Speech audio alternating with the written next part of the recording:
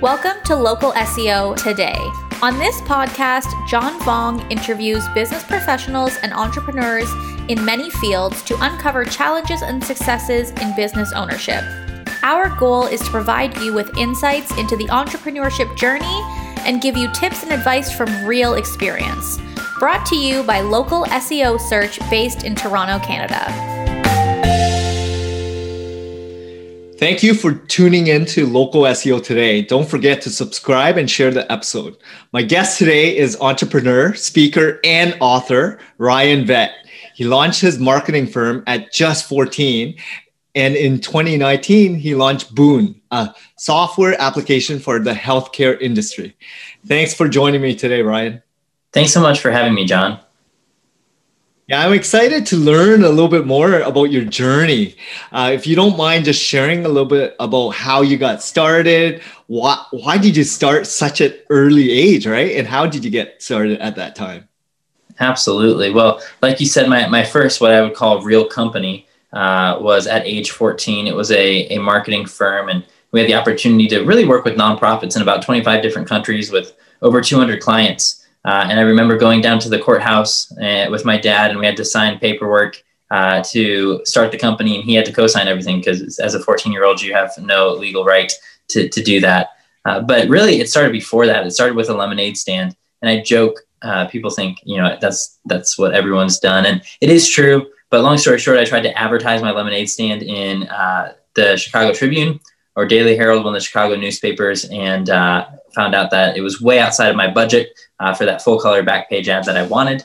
It was like 50 grand a day or something like that. My lemonade stand had maybe 50 cents a day to market. So I did what any entrepreneur does, and I started my own newspaper. And that lasted a whole one or maybe two issues, wasted all my parents' computer paper and ink. But it did happen to land on the desk of someone who owned a local business, which is where I got into design at a young age. And that's why several years later, I opened up that marketing firm. So that's really how it truly started. And it was just the desire to make a positive change, make beautiful designs, make the best lemonade in town. And I was all about trying to figure out the best recipe. And it sounds funny, but that's kind of how I got my start. So even beforehand, before that moment, I wanted to ask you, did your parents actually have businesses themselves, or how did you get into this kind of entrepreneurial mindset? Yeah, I neither of my parents have businesses of their own. And I think I've always been encouraged to pursue that. If I ever wanted something, my parents would encourage me to figure out a way to get it in a constructive way. That wasn't like a punishment by any stretch, but it was challenging my imagination. And so that was definitely part of what inspired it. I think it's partly how I'm wired and how God made me. I think it's part of my DNA that I like to create things. I mean, I would sell anything. I got in trouble at school so many times for buying a pack of Orbit gum from Sam's Club. It was like 15 in a box, and it was like $7. So I'd sell them each for $1, and that's 50% margin. I got in trouble for that. I got in trouble for making school t-shirts with the school logo on it without permission from the Booster Club. And not that I was trying to do anything wrong. It's how you learn that there's laws and rules and things you have to abide by. So they were all good lessons. But, I always wanted to just create and sell, and not really to rip people off and make money, but I enjoyed the process of creating and imagining, and I had to make money off my ideas so I could do the next one. That's awesome. So your upbringing, obviously your parents raised you to be curious, right? To be creative, to try different things. And I guess that's how you're molded, right? Today, do you have siblings? Do you have friends that are very like-minded as well? Do you surround yourself with people like that? Yeah, I got a younger brother, and he and I actually have the privilege of working together on one of my endeavors, in one of my craft beverage lounges that I own with a partner. So that's fun. He has always worked with me on various projects that I've had, for better or for worse. Sometimes I think he enjoys that my crazy side there to start and try new things. And sometimes I think he tries to run away from it, which is probably the wiser of the two options. But he, I would also say, is very much driven, finishes things, takes risks, but his risks are very different. Like he hiked the whole Appalachian Trail and started out alone. and he met people along the way, but he had all intentions of through hiking by himself. So, it's that same sort of drive just manifesting itself in a different way. So that, to answer your first question about my siblings, I do have the younger brother. And then my friends, I grew up with friends that usually were my employees. For whatever side project I had, they would help me clean cars at the car wash or sell lemonade with me. Or I had a line of trading cards I called Pet Galaxy that I thought I could overtake Pokemon with back in the mid 90s. But so I didn't surround myself with people like that, but I usually brought them into it. Since then, I have a lot of friends who have no interest in business like I do. And I think that's very healthy to balance me out. And at the same time, I do have a community. I always say there's 3 people you need in life. Those that have gone before you, so mentors, those that you can run alongside with. Those are people who are in the same stage of life. Sometimes that's personally, sometimes that's financially, sometimes that's in business. So I surround myself with people in different categories there. And then people behind you in life that you can mentor, because I find, and so I'm an adjunct instructor. I have a couple high schoolers and college students that I mentor. And I find that when I talk to them or they ask me a question, I have to think about something I have not ever thought about, why I did that decision and whether it was the right one retrospectively. That's awesome, man. And then in terms of like schooling, what did you study after high school, for instance? After high school, I went to Elon University, and it just an incredible experience there. And I still have the opportunity to serve on the Entrepreneurship Schools Advisory Board. Just a wonderful school, wonderful people. The best part about it wasn't the classes, and don't tell them I said that. But the reality is, and I think anyone would say, it's the college experience, right? It's the people you get to meet and interact with, and the things you have to do for the first time, and just managing your own schedule. And I had the advantage of doing a lot of that through businesses, but that was managing a business, and managing my personal life was not really something that I had learned. So I think that was huge. But I studied marketing. My degree's in it's a business administration degree with concentration in marketing, sales, and an unfinished minor in psychology, which I do regret not finishing. So that's what I did for undergrad. And then I've done, various programs here and there, not degrees, but certifications and things at Cornell and Harvard Business School and things like that over the years. That's amazing. So after your schooling, what was your first kind of gig afterwards? Did you start running your own business, or did you actually work under someone? Yeah. So through school, actually, I still had that first marketing firm. I ran that for about 12 years. So I had that even after school. I tried to wind it down multiple times, and there's just legacy clients, and they were all nonprofits, and saying no to a nonprofit that's doing good things is really challenging. So I would still service them or have some of the legacy team members service them. So I had that all throughout college and undergrad. Right when I got to school, I started my first coffee shop in my dorm room. We had hours, we had menus, the whole 9 yards. That's how I paid for, activities around school and being able to go on trips and things. So that was a side hustle, if you will. But I started my first, what I call dorm room startup out of my dorm room. And I call it a dorm room startup, not because that was the, classification, but because we had dorm room software that we sold to higher education institutions that had residential campuses. So if you lived on campus, our software could have been used. So that was my startup during school. Immediately after that, when I graduated, I did some consulting for a number of companies that were much larger. So outside of the software world, and did direct consulting with them. And as well as I did do a very brief stint of a consulting turned employment opportunity at a company running an e-commerce program that just basically did 90% of their revenue in the last 2 months of the year around Christmas. So did that, very short-lived for a number of reasons. And then that's when I launched my first coffee shop right after that. So that was all within like 2 years of graduating. There was a very busy time. I had my hand in probably more things than I should have, but I had the energy and the ability and bandwidth at that point in my life to be able to do that. And then I did go work for someone after that for about 5 years or 6 years.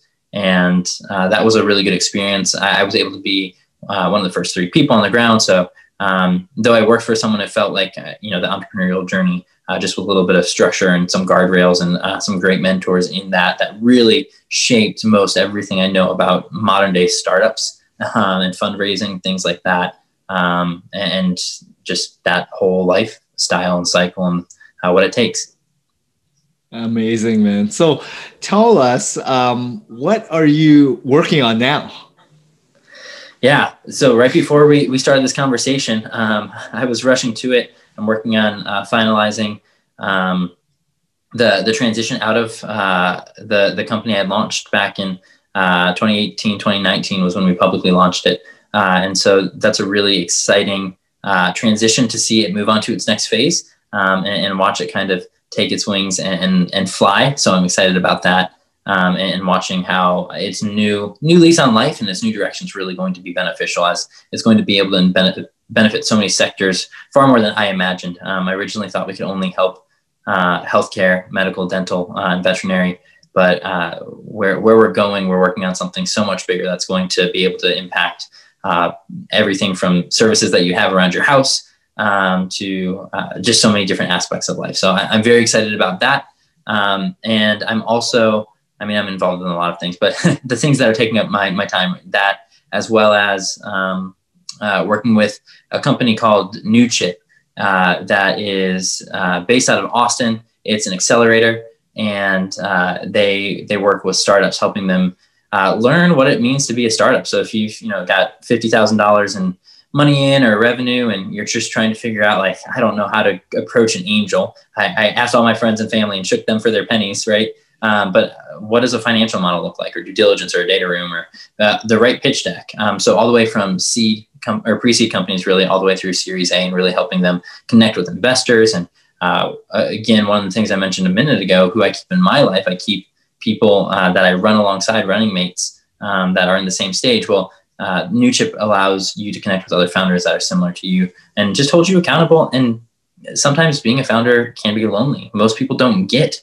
the ups and the downs. When you go to investors and VCs literally thousands of times, and you hear no, or your idea's foolish, or have you seen these other 50 companies that have tried and failed, or your valuation's out of this world. And so just having some people to talk to can be really beneficial. That's amazing, man. It sounds like you're having so much fun, or you're enjoying at least the process, right? Because there's a lot going on in this, especially angel VC world, right? And yes, guiding through that, like I dabbled in it. For me, it was more about just the investment side, but for me, it was like, I didn't have time because it's very time consuming, right? Like vetting all these pitches and trying to just stay on top of it and do due diligence, right? Like you have no time.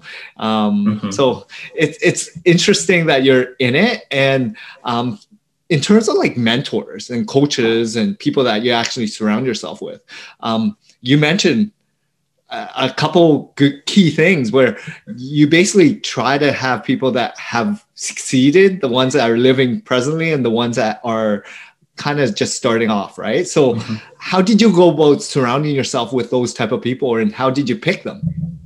Yeah, what's interesting is if you look at millennials, which I'm a millennial, I don't know, I still haven't decided if I'm a proud millennial or not, but I'm a millennial and I can't help when I was born. Millennials actually are the generation out of all of history since the 1900s, with this beginning of 1900s, since the silent generation, that actually want mentors more than any other generation. However, they are the least likely generation to have a mentor. And the reason being is older generations think millennials are crazy, which we probably have a dose of that. That's probably half fair, maybe a quarter fair. But the other half of it is millennials unwilling to ask.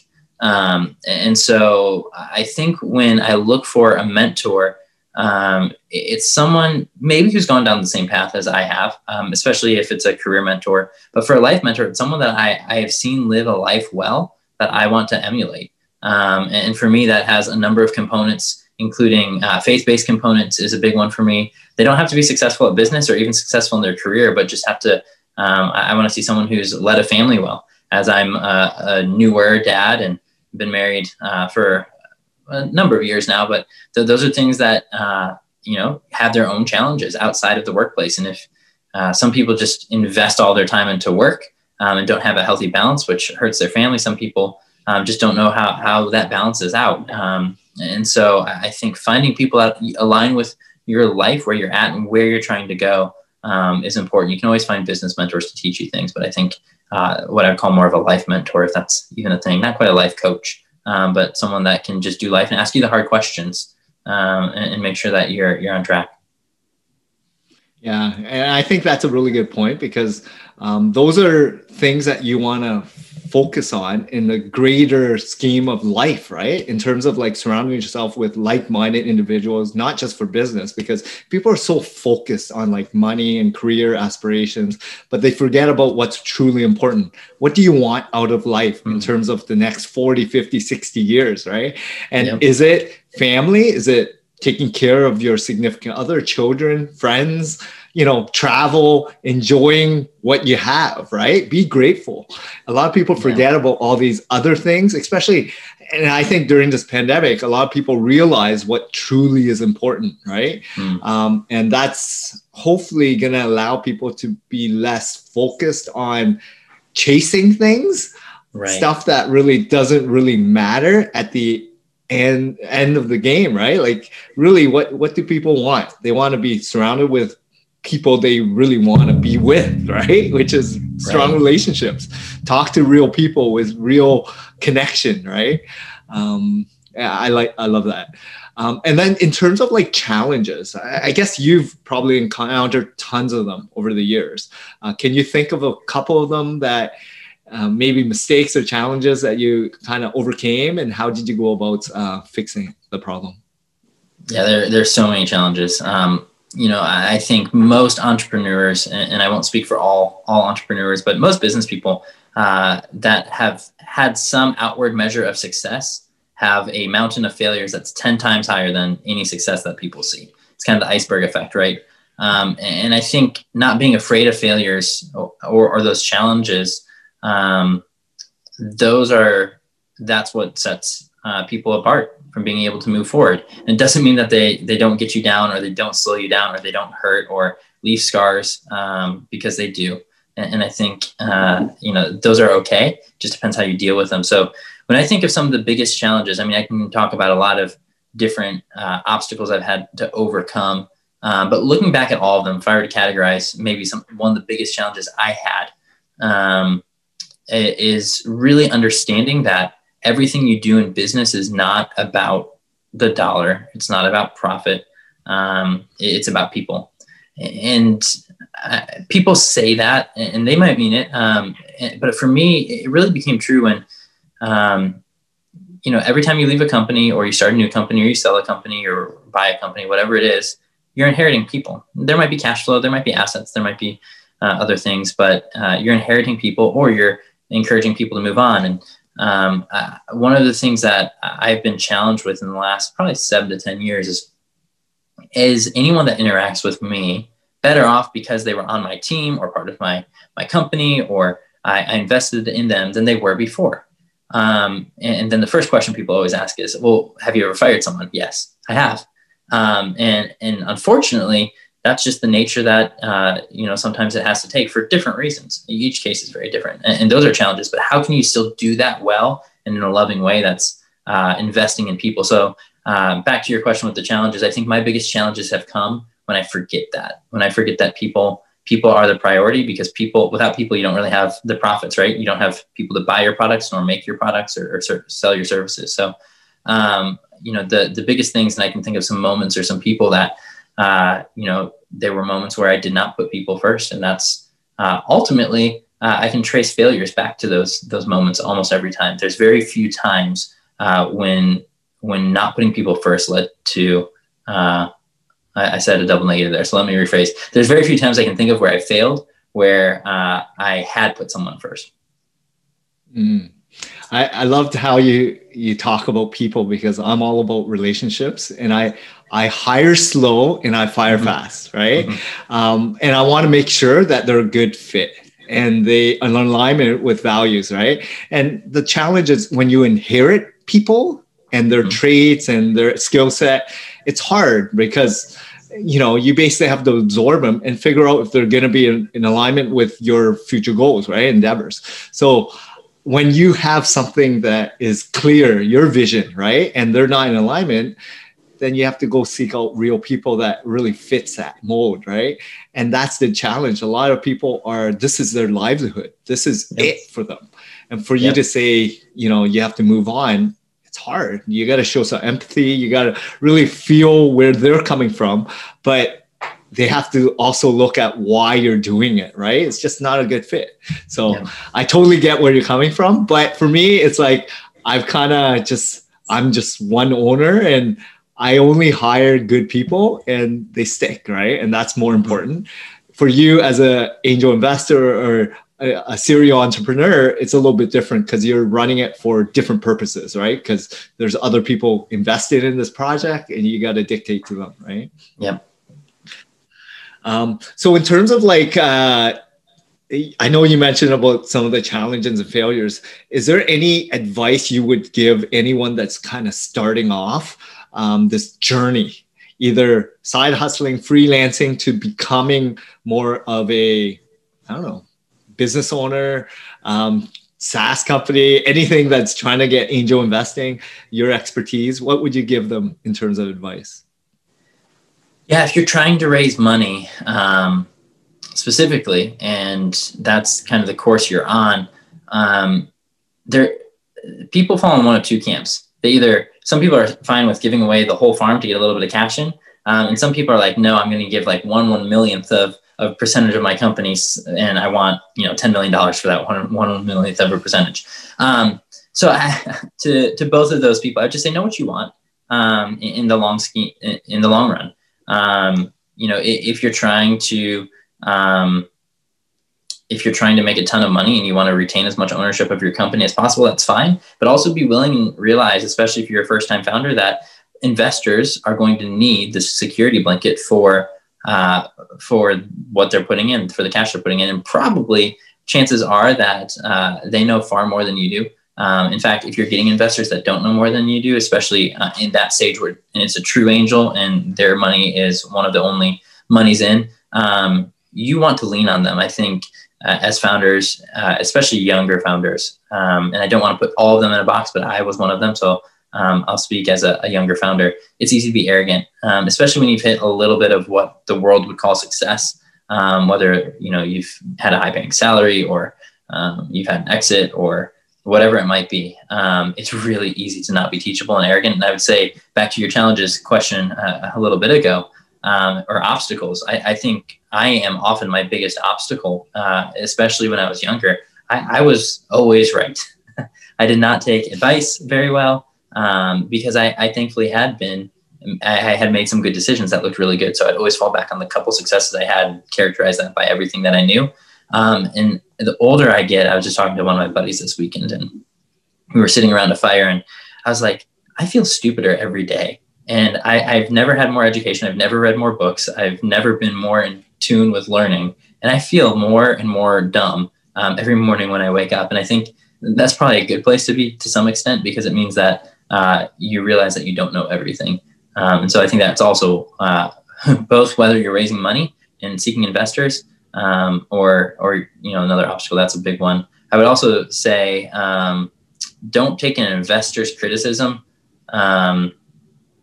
lightly, but don't build your whole company around it. I've seen people pivot their companies every single time they have a meeting, and every investor has their own life view, right? They have their different experiences, different philosophies. So don't change your pitch deck every single time you talk to an investor. I've seen too many companies do that, and you're not going to raise money. Stay true to what you know, but also be willing to change and be open. If you hear the same thing 4 times, you probably are doing something wrong or headed down a wrong path. If you hear 4 different things 4 different times, take the value out of all of it, because I believe all advice is valuable. And then everything else, just stick to kind of your true north. Oh yeah, I love all those things, because staying grounded, understanding that you are just, you're just starting off, right? There's way more people ultra successful, even though you think you achieve success, and what does success mean to you is completely different than someone else that maybe is, 100,000 times more successful than you, right? Yep. Not just money wise, but like life-wise, right? Because success means so many things and for so many different people, right? Yeah. So I love that fact. And then in terms of just being, just grateful for what you have, right? Like at least you have the ability to start a business, right? And go out and try to raise money. I would even say, like, if there's a way to cater some of the messaging to who the angels are, right? Do your due diligence, find out their strength, and then cater a presentation to them to then allow for you to have more of an advantage, right? So do as much homework. Don't try to do the same pitch all the time. Yeah. Be prepared. This is sales in you, right? Like for me, I'm always trying to think in the head of whoever I'm going to present to and try to understand who they are, what their pros, cons, personality traits are, where they reside, what they're looking for, and answer the questions, right? Yeah. That's what I would do if I'm pitching. Being prepared is so important. Two stories come to mind real quick. One, an interview I had literally earlier today with someone for a company. I was trying to help hire some key employees. I said, so what's your favorite part about, I'll just call it Company X. What's your favorite part about Company X? And they're like, oh, that they do these cool things. And it was like very generic. So I kept probing. They had no idea. I was like, they should at least be on if they didn't do their research, they should at least be on their computer since it was a phone interview and pulling up things on the website. That was one. The more surprising one was a large, very well-known, if I said the name, you'd probably know, leader of organization called a meeting with me, and he had an agenda, which was fine. And I was on board with the agenda. But we'd never met before. We were not friends. And so I sit down with him, and where I'm basically getting the feeling that he didn't even go to LinkedIn or Google. If you Google me, you can find at least one interesting fact, not too hard. You don't even have to click a link. And that's fine, but knew nothing. He called the meeting because he knew I had something he wanted, and that was it. And so that was, he, with an assistant, and sometimes when I leverage assistants or use like the service Magic, I'll have them do executive bios on people real quick and find, if there's a recent Instagram picture that they were in Cancun, like I'll mention that. And exactly. It's amazing what you can find in 30 seconds about someone. So just being prepared to go back with what you said, John. That's critical. And I feel like there's a lot of people like that are takers in life, right? Yeah. And I don't know if you read this book by Adam Grant, Giver and Taker. And, the ones that are actually ultra successful are the ones that actually care, that are givers, yes. Right? And I feel, in politics, in business, in your social circle, who do you want to surround yourself with, right? People that are always grabbing things and never giving anything of value, but they want things all the time. Do you want to surround yourself with those kind of people? Or do you want to actually help people that actually are empathetic, right? Wants to share and give and help, right? That's life in general though, right? But it says a lot about you if you surround yourself with all these other takers as well, right? You're the average of the 5 or most people that you spend the most time with, right? So yes, very true. So in terms of like technology, I know we only have a couple other questions I want to ask you. How has that helped you scale, grow some of your companies in this VC world? I love technology, probably to a fault. I would say I'll give you the advice where I failed before I get into answering your question. Find the 1 or 2 tools that make you most successful and stick with them. Not that you can't find better tools. I have an account with probably every single new tool that's ever come out for fundraising or anything else. And that's not always the best because then I lose things across platform. So I think my best advice is technology makes it really easy to keep organized and search. Whether you're using Google Sheets or Excel or Evernote as something that I would call not technology designed for fundraising, or you're using one of the many systems out there that can automate or help you do that. I would just say, just stick with one and stay organized. I think the other part of it is there is a lot of automation software out there. And I probably get, I don't even know how many dozens of emails and LinkedIn requests daily from people that I've never met. And they are asking for money, which is fine. That's sort of assumed If you put investor on anything online, that's going, all of a sudden the magnets are going to come.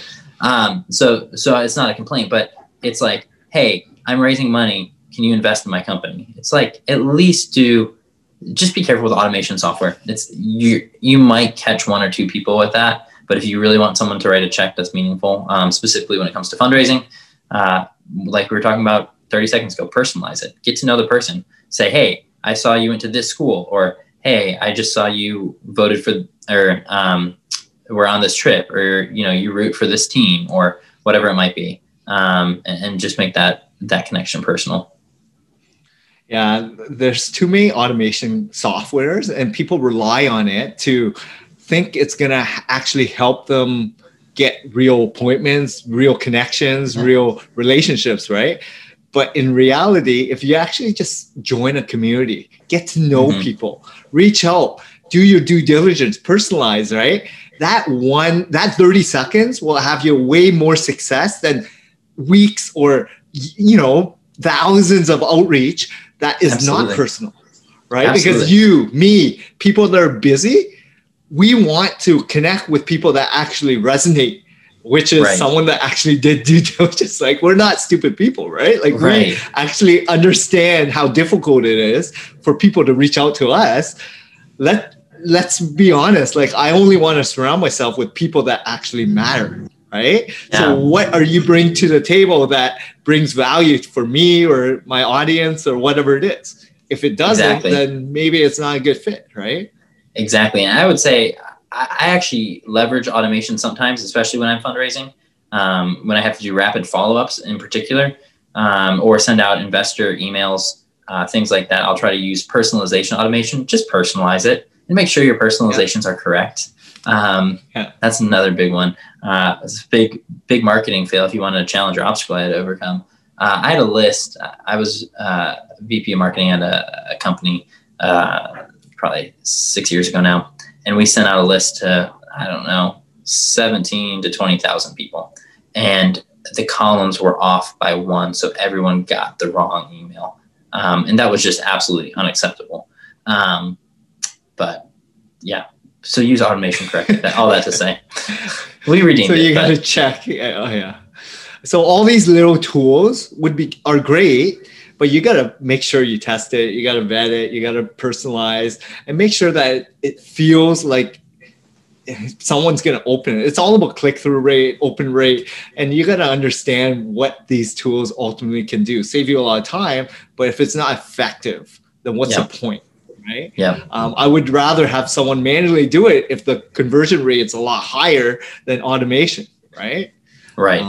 Anyways, so right now, what drives you? Because it seems like you've been doing a lot of different things. You're exiting right now on one project. You're an angel for others, and you're still in this VC world and fundraising. So what are your kind of near goals, vision, and missions, and the next 5 years, for instance?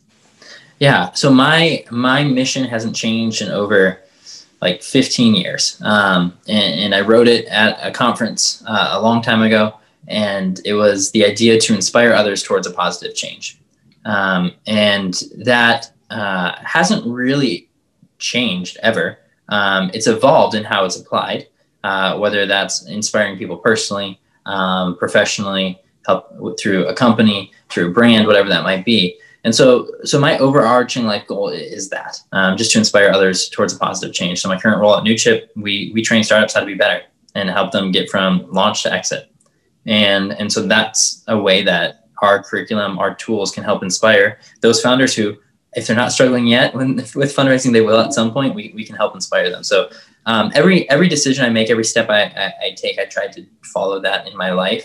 At this point, I'm just having fun, and any opportunity that comes my way, I'll at least say, yes, I'll have a conversation. And that's just something I enjoy doing. You never know whether that's a big thing or a small thing here or there. Any opportunity that seems like it aligns with that mission. Let me qualify that. I definitely pursue. I always keep my hobbies going. So I love craft beverages, coffee, beer, tea, wine, whiskey, cocktails, you name it. Wine in particular, I'm a sommelier. I own a couple wine bars with a partner of mine. So That's something I'll always keep doing, and probably you'll see a couple more pop up over my lifetime as just a side project. But other than that, it just kind of going and pursuing that mission and putting people first, because I'm to the point where I'm not trying to. I've achieved what I feel like I wanted to achieve from fight and do this and grind. Now I just want to have fun and work and hopefully apply some of the things I've learned to help others. That's awesome, man. I love that attitude. It seems like you're living life. You're enjoying the process, the journey. And last kind of question I wanted to ask you, pillars right now, it seems like your career is in good standing. What about family, health, community, and others? What's really important for you? Yeah. So my first priority, so pillar, you can call them pillars if you want. I look at them a little bit as priority. So one in front of another. But first for me is my faith. That is the most important thing. It takes precedent over anything else that I do. I'm not traveling as much as I did. I was on the road weekly, but it was always a priority to be home on the weekends. And that was just something that I'd committed, because number 2 was my wife. 3 is my family. And then everything else kind of falls below that. And before business, which is number 5, number 4 would be people and friends and acquaintances. Then 5 would be business. And that's when I find my priorities are aligned, or if you want to use the pillar analogy, when your pillars are standing up straight and not tilted one way or another, even, a quarter inch at the bottom, look at the Leaning Tower of Pisa, right? It doesn't take a lot to offset it. When everything's aligned, or for me in that sequence, in that order, things go really, really well. And I can tell you, it takes one day to get a little off kilter, and then all of a sudden, before you know it, you're building this kind of course that's leaning. And it doesn't take long, especially when you're busy. I just came off a trip where I did, and I used to be able to do it all the time, but it was 3 18-hour days in a row. Leave at 3 a.m. on a plane, do 18-hour days, 3 days in a row, and come back, at 1 a.m. That those types of scenarios really get you off kilter. And not that good things don't happen, but if you don't kind of reset and rest, and I think that's the other big thing I've learned recently, before COVID, but I think a lot of people have been learning it in COVID, and it's a valuable lesson, is we need to rest as human beings. And it doesn't mean be lazy. I think there's a big difference there. But sometimes we just need to take time to pause. And that's why I like mentoring as well, because when you reflect on what you've done, even if you're with somebody else, you're still pausing, right? You're pausing from moving forward, and you're reflecting on what you've done, and you're able to share the good, bad, and usually the ugly with your mentee. That's awesome, man. It sounds like you're just, being positive, right? Present now, because when you're running, and it seemed like the last couple of years you were, but during this pandemic, it allowed you to really reflect and figure out what's truly important, why you're doing this, right? And being grateful. I think once you kind of figure out why you're doing things, the main purpose of it all, then you'll actually live a happier, more fulfilled life. And you'll wake up and energized, you'll sleep better, because you'll have more clarity. Right. But without that in mind, like, people are just chasing. They're, trying to figure out what's next. How am I going to make the next jump or a career move, or, buy my next car or whatever it is. Right. So you just got to slow down and figure out why ultimately. So I love that. So I really appreciate all our discussions, Ryan. How can some of our listeners get a hold of you? Yeah, absolutely. Well, I appreciate you having me. I'm pretty easy to find online, good, bad, or not. Just search Ryan Vett in Google. You'll find my website. All my social profiles are Ryan C. Vett. And pretty much, like I said, I collect accounts. So yeah, even some of the more obscure social media channels, I probably do have them. Might not be active on them, but so Ryan C. Vett on any Twitter, Facebook, Instagram, YouTube. And then ryanvett.com, or anywhere else online. I'm sure you can find resources, books. Came out with a book last year called Cracking the Millennial Code on the generations, and have another one in the works coming out late 2021. So it's still a ways away, but called The $1 Million Lemonade Stand. There you go. That's awesome, man. I'm looking forward to that book. Well, thanks a lot, Ryan. It was a lot of fun. So thanks all the listeners for joining us today, and please subscribe. And thanks a lot, Ryan, for being on our show. Thank you. Yep. Thank you. Thank you for listening to our latest podcast. Please subscribe to Local SEO Today and tune in to our next episode.